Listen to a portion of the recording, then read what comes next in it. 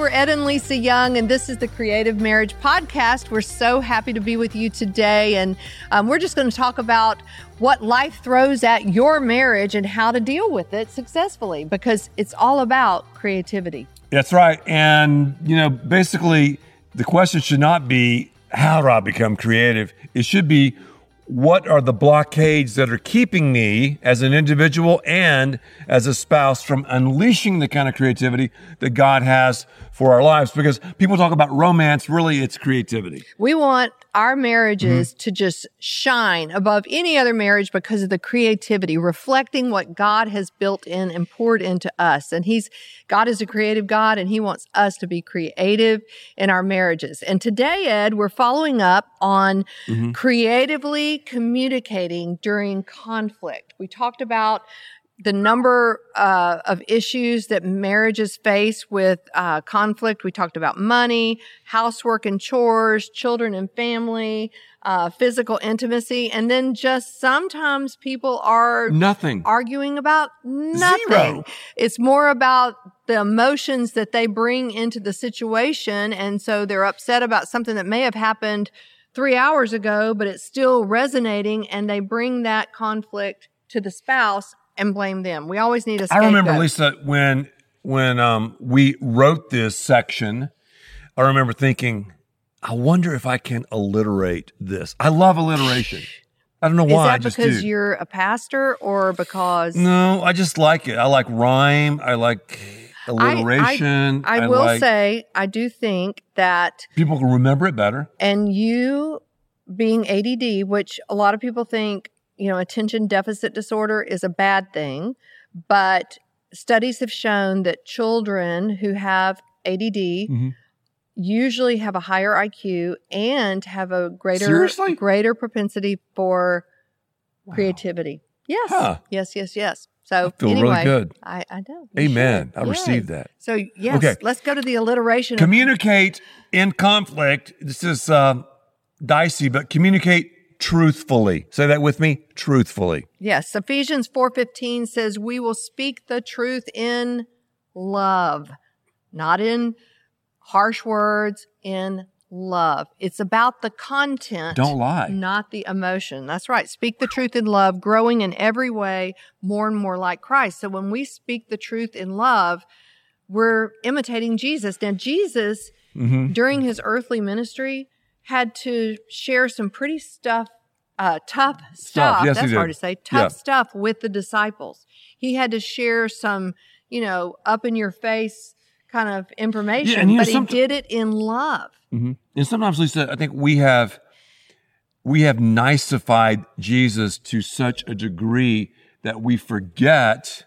Obviously, he was about love. He is love, but as you said, he also just dropped truth bombs. Exactly. But he did it in a perfect way and at the perfect time. Yeah. So you just can't lie.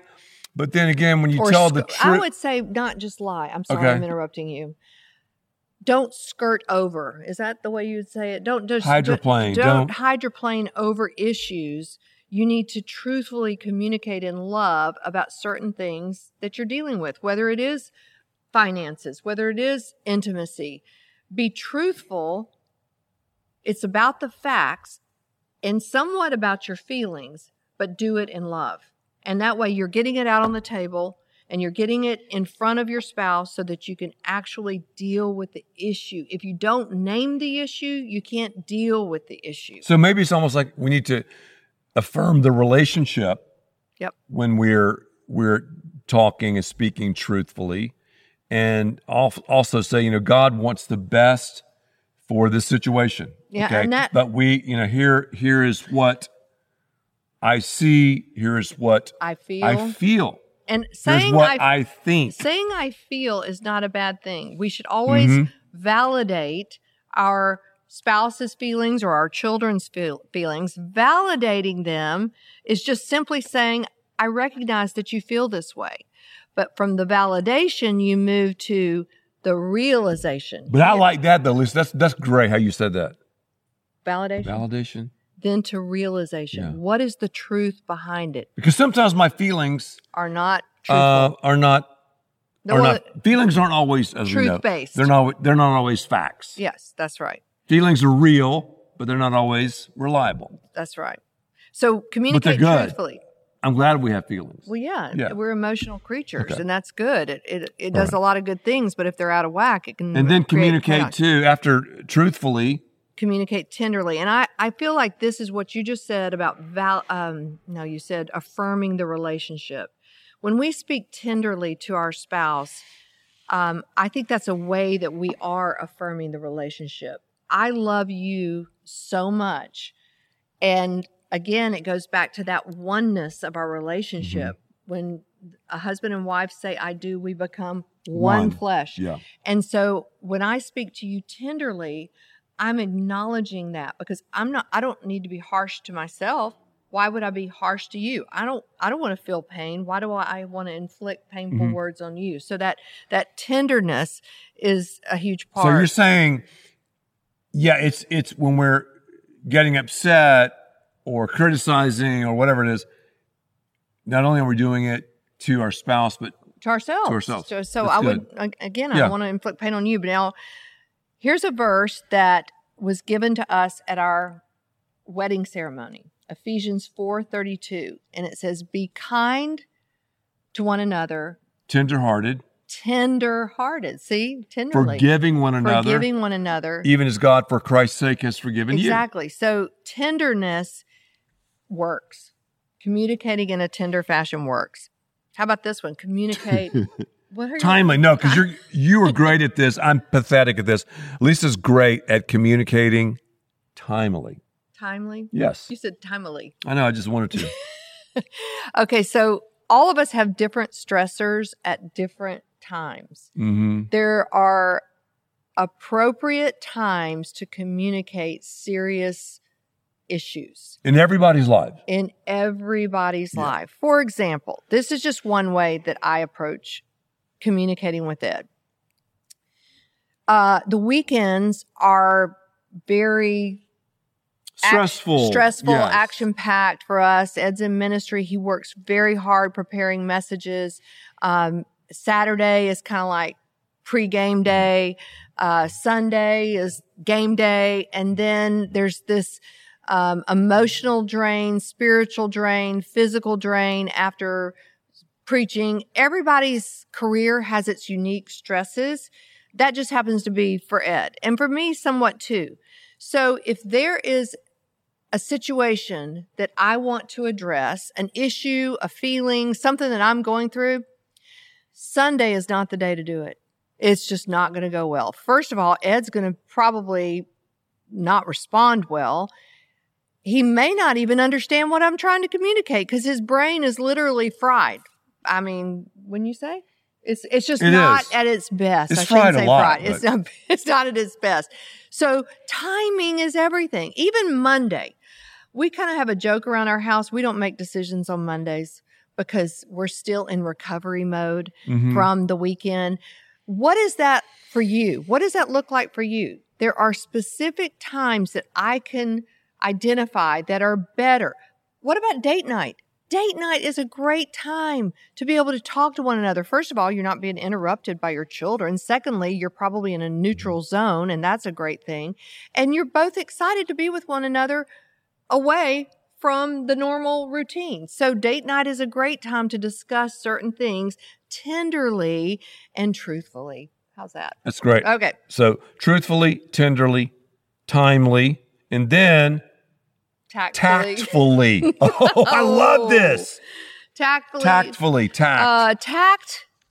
I don't. Do not let any. We hardly ever use that word. Do not let any unwholesome talk come out of your mouths. Ephesians 4:29 says, but only what is helpful for building others up according to their needs, that it may benefit those who listen. If we were not talking about an alliteration or talking in an alliteration, another word for tactful would be appropriate, don't you think? Appropriate, but appropriate. That doesn't mean you can't joke. I really enjoy joking. I beg to differ about joking. Because but we joke around. We do I joke like around. No, not in conflict. Not in you can't. conflict. No, I got off the subject. No. I was just thinking about joking in general. Because all guys, ladies, all guys think they're comedians. We think we're really funny. And that's the goal of most guys. We want to be funny. There is a place for humor. There is. But I'm sorry, I got off the subject. I thought not in we're conflict. talking about just life in general. Let me tell you when humor is good. Okay. After conflict resolution. Because laughter is good for the soul. So exactly. Communicate truthfully, communicate tenderly, communicate timely, but tactfully. What does that mean? The word tact, we don't use that very much anymore. But if you let's say if I said Ed has tact, Ed has a good sense, if he's thinking tactfully, he has a good sense about the situation. Good sense about the situation. That's a good line. And discernment, self-awareness, thinking through your words, thinking through how best to say something. Yes. We talked about body language in communication and word choices in communication. And that's part of the tactfully, if you will. So it's about how you address a situation. And I feel like through the years, we've gotten better and better at that. Actually, communicating tactfully encompasses the above three. It's like, you know how you have the test and it'll say you can choose A, B, C, or D, all of the above. Mm-hmm. Tactfully really encompasses all of the above. It's communicating in a truthful, tender, timely way. I can tell right now people are typing in 3 fire emojis because of when Lisa's talking. I don't know about that, but 3 I do know fire this. emojis, not 2. If we don't communicate in a... See, that was funny. Yes, it was, but we're not in conflict right now, so it's right. Okay. If we will learn how to navigate through our communication during conflict, then we're major steps closer to showing other people what a creative marriage looks like. God is building something big in your relationship. Yes, he is. The devil wants to steal, kill, and destroy. And he uses conflict to do that. Make sure that your fight, your conflict, is not for defeat, but for victory for your relationship. Not defeat of the spouse, but victory in your relationship. And conflicts can be like rungs on a ladder that take you to a wholly nother level. Thanks so much for listening. If you enjoyed this episode, subscribe to Creative Marriage Podcast. And help us get the word out by leaving us a 5-star review. We have so much fun talking about this. We want to hear from you. Pick up The Creative Marriage. I think you'll enjoy it. And we'll see you next time on another podcast, The Creative Marriage Podcast.